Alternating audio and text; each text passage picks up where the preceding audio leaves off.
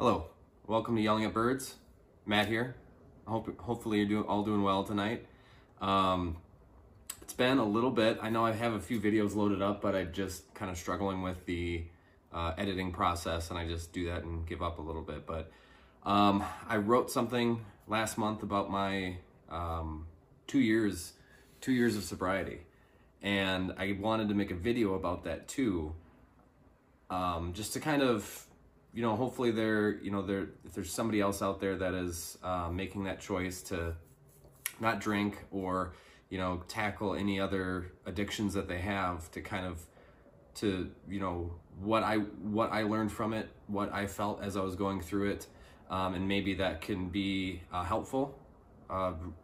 Really, what this whole thing is about is me just kind of not unloading burdens, but just kind of going through what I've learned, my experiences, and hoping that resonates with somebody out there. And I know that obviously this year has been very challenging on everybody. Everyone is, you're living with a higher level of stress, like constant stress than you're used to.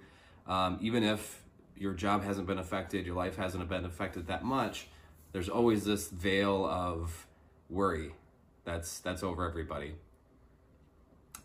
Regardless of what you think, what your beliefs are, what you choose to take seriously, not take seriously, there's always just this overlying what if from all the news and everything happening. But so it's been 2 years and 1 month, and basically everybody knows about, you've heard about like STEP programs, about various things that people would do or communities that people would be a part of when they're making that decision to stop drinking. I mainly was in the smart groups, and they take more of a scientific approach as opposed to AA, which they do lean on religion a little bit more. Not saying one's better than the other. Different groups resonate for different people, and for some people it's neither of those, and it's something completely different.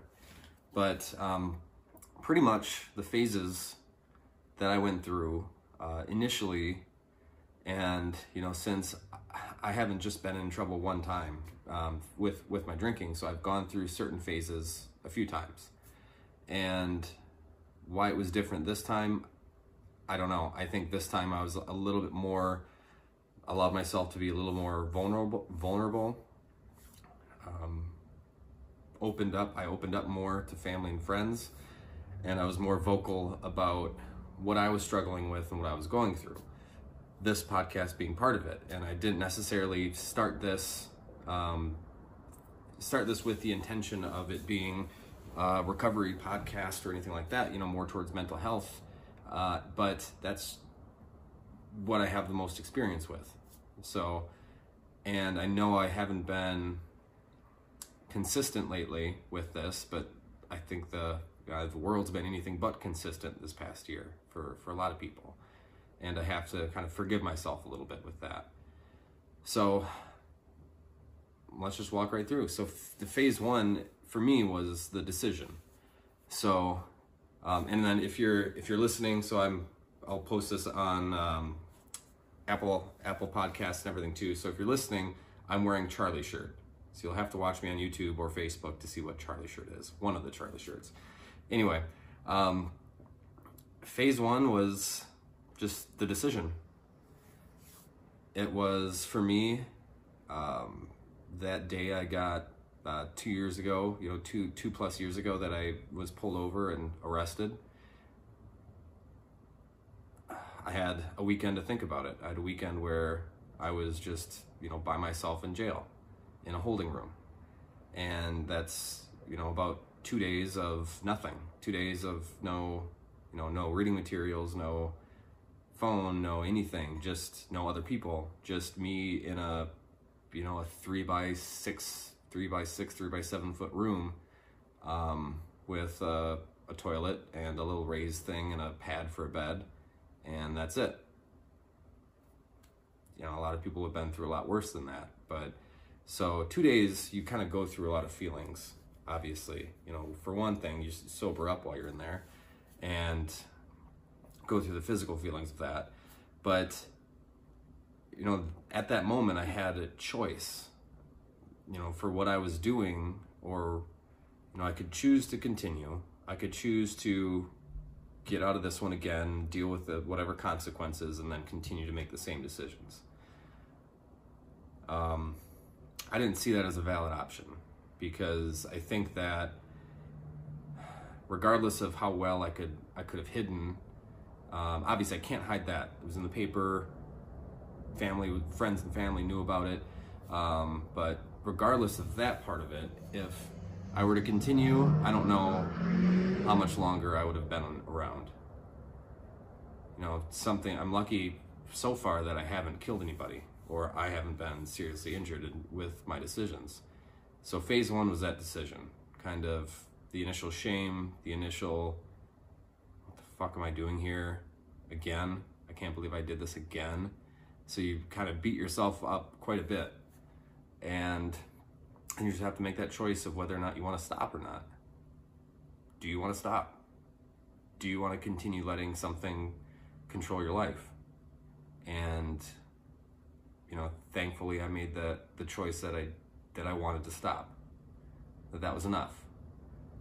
You know, there's, you know, one path that's hard, that involves a lot of discussions, a lot of tough, difficult discussions with family and friends, a lot of openness, a lot of vulnerability. And then the other path is just saying what you want, saying what you think everybody wants to hear, just enough to get them off your back again to continue. And then that path is, you know, I saw that path was early death, or that path was prison, or that path was I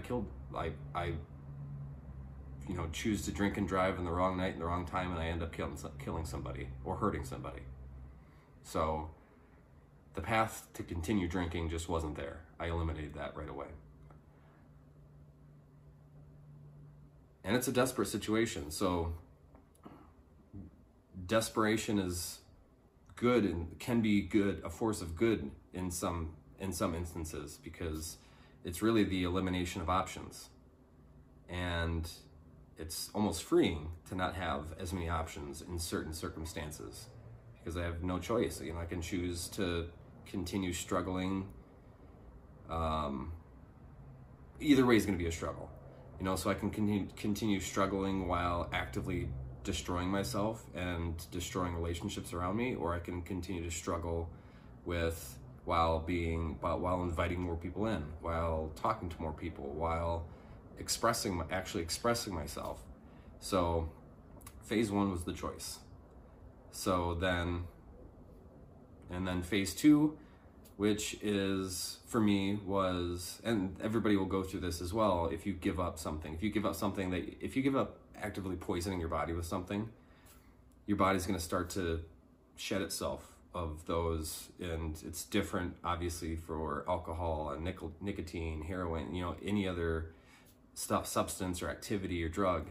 It's different, the timelines, but you go through a phase where your body starts to kind of get used to shed itself of those toxins, and you start to feel really good, and it's rewarding, and you still have, so I always screw it up, but it's basically, you know, looking at the world through rose-colored glasses or rose-colored lenses. This is like the rose-colored lenses phase, where, you know, you have that instant motivation right away. You wake up, you have energy, you're excited, you haven't felt that way in years, you're so happy you made that decision, you're talking to new people, everyone around you is supportive and vocal and happy and proud of the decision that you've made. And that's really the time when you really need to be the most vulnerable, and you really need to do what you need to do to set up a structure that's going to kind of sustain you and be there for you if you find yourself wanting to revert back to some of those choices. Or if you happen to fall back into using again, you have that structure there to help, to kind of support you so you don't fall all the way down, and you can kind of pick yourself up a little bit quicker. But that is, going to, finding meetings that are good for you, being vulnerable and communicating with friends and family for support, finding things that you enjoy doing, activities that you enjoy doing, so that, when you hit that moment, being creative, learning new skills, doing that life thing, exploring new areas, learning new things. That's really the time, because you have just motivation on tap, and you have a lot of people around you that are very happy for you, that are very happy and supportive of the decisions that you're making. So, and that being said, there's some people that's a phase when you have to cut a lot of people out of your life, and that's can be difficult. But phase two, I think average it's about 6 months. Maybe the first 6 months you make that decision. And if any of you out there are nearing that 6 month threshold, I'm sorry, but phase three, the work that you do in phase two is because phase three is when reality really sets in. Because after phase two, you move into, I've heard somebody say it in a meeting, they use the acronym SOBER. Son of a bitch, everything's real. So you get past the rose-colored glasses phase, and then you wake up one day and you're tired, or you feel like you don't have as much energy as you used to, or something's off, because you start to think, is this it? Am I really did I give up drinking or whatever you're doing to just exist in this world where people are fighting, where everyone's stressed, where I have to go to work every day, so you wake up one day and you realize that you don't have that instant motivation. That's where all of the work of phase two starts to pay off, because hopefully you've kind of built that structure in your life where you kind of, you wake up and you feel, regardless of how you feel, all right, well, I got to go to the gym or go for a walk or go for a run, or this is when I journal, this is when I write, or these are the people that I would call if I'm feeling a certain way. And if you have that set up, that'll help you greatly when you're moving beyond that first initial, your body's happy, you're energized, you're excited, there's a lot of people around, because it's kind of it's not just your body and your feelings or your emotions, but it's everyone around you too. And it's not anyone's responsibility to make sure that you're okay. That's completely your responsibility to continue doing the things that you need to do to be happy with yourself. And it's really hard for a lot of people because everyone else around you is all living their own lives, and their lives are as vivid and complex as yours is to you. So when you hit that, you hit that time frame, some of those people that are supportive or checking in or communicating, they might start to just naturally migrate back to their own lives, and you might not hear from them as much as you did before. And that's the same with anything. That's the same with any job change. That has nothing to do with your recovery or you as a person or your relationship with them. That's just how people are. There's so much information and so many things going on in our lives that we can't possibly just continue to keep up and check in. I think people do what they can. I think people do the best they can with their attention, and hopefully if you have those friends, those family members that, if you pop into their head at a certain point, they know they can just message you and see how everything's going. But just naturally there's a certain phase where a lot of people will, maybe not a lot, but people will just start to naturally just migrate away from everything, because everything's real now. Life just kind of becomes life. And you hit a certain point and people just kind of, through no fault of their own, just kind of, the further you get away from that decision, the more they see you as just another person living their lives. And you can't see everybody struggle. And so they can't, if you wake up one day and you're struggling, there's not a bat signal that goes out to everybody in your life to tell them, oh, I better check in with Matt. I bet he's probably not feeling good today. No, that's impossible. So the work that you do in phase two, in those first 6 months, really enjoy it, really enjoy those feelings, those good feelings that you made a good choice, and be proud of yourself. And then phase 3 is that work. And I think phase 3, that's just kind of the last one. And then I think it starts to, you have to look back on those milestones, that first 6 months, that first year, that first 2 years, that first 3 years. It's important to kind of revisit those past phases and be proud of yourself, because it's challenging. There's really no directions. There's no manual to life. So we're all figuring it out, and we all have our things that we escape into. And I don't know if I mentioned this in another video, or if I wrote it, if it was in the last thing that I wrote, but I think that it's corny to say that we're lucky to have such an apparent problem, but it is lucky in a way, because I think everybody has to have their own escapes that they like to do when they're stressed out, or when they can't, when they're having difficulty coping with just everyday life. Some people paint, some people draw, some people bake, some people knit, or whatever, video game, watch movies, which all of those things, if you start to do it all of those things you can become obsessed with and start doing it at an unhealthy level. But addiction, alcoholism, when you start doing those at an unhealthy level, it creates a very apparent and real problem. One where it's very apparent that you need to make a change with your life. If someone and I always use baking as an example. Let's say someone down the street bakes at an unhealthy level. They're just always baking. No one's gonna think like, holy shit, Jane should really calm down. Like, no one dislikes the person that always like comes in with like fresh bread, or like sends cookies around to their neighbors. But what if that person never sees that as a problem, and they're not exploring a certain part of their life where they could find more happiness? I always kind of think about that a little bit. And that's why I think that, yes, I wish I would have learned these things, and I wish I would have made this decision a lot sooner. You don't even need hindsight. I mean, for 10 years I was making dumb decisions. For 10 years I could have learned at any point.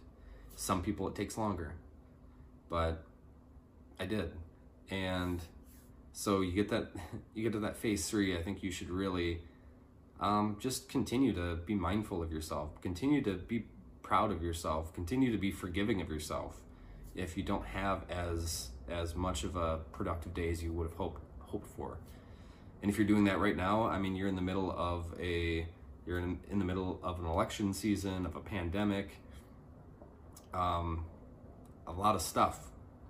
I know we're piling on 2020 here as being a pretty negative year, pretty bad year. But it's a year. It's another year. 2021, there's never any guarantee that once the clock strikes midnight on the 31st that a new year starts, that it's going to be any different. Life is going to continue to be life.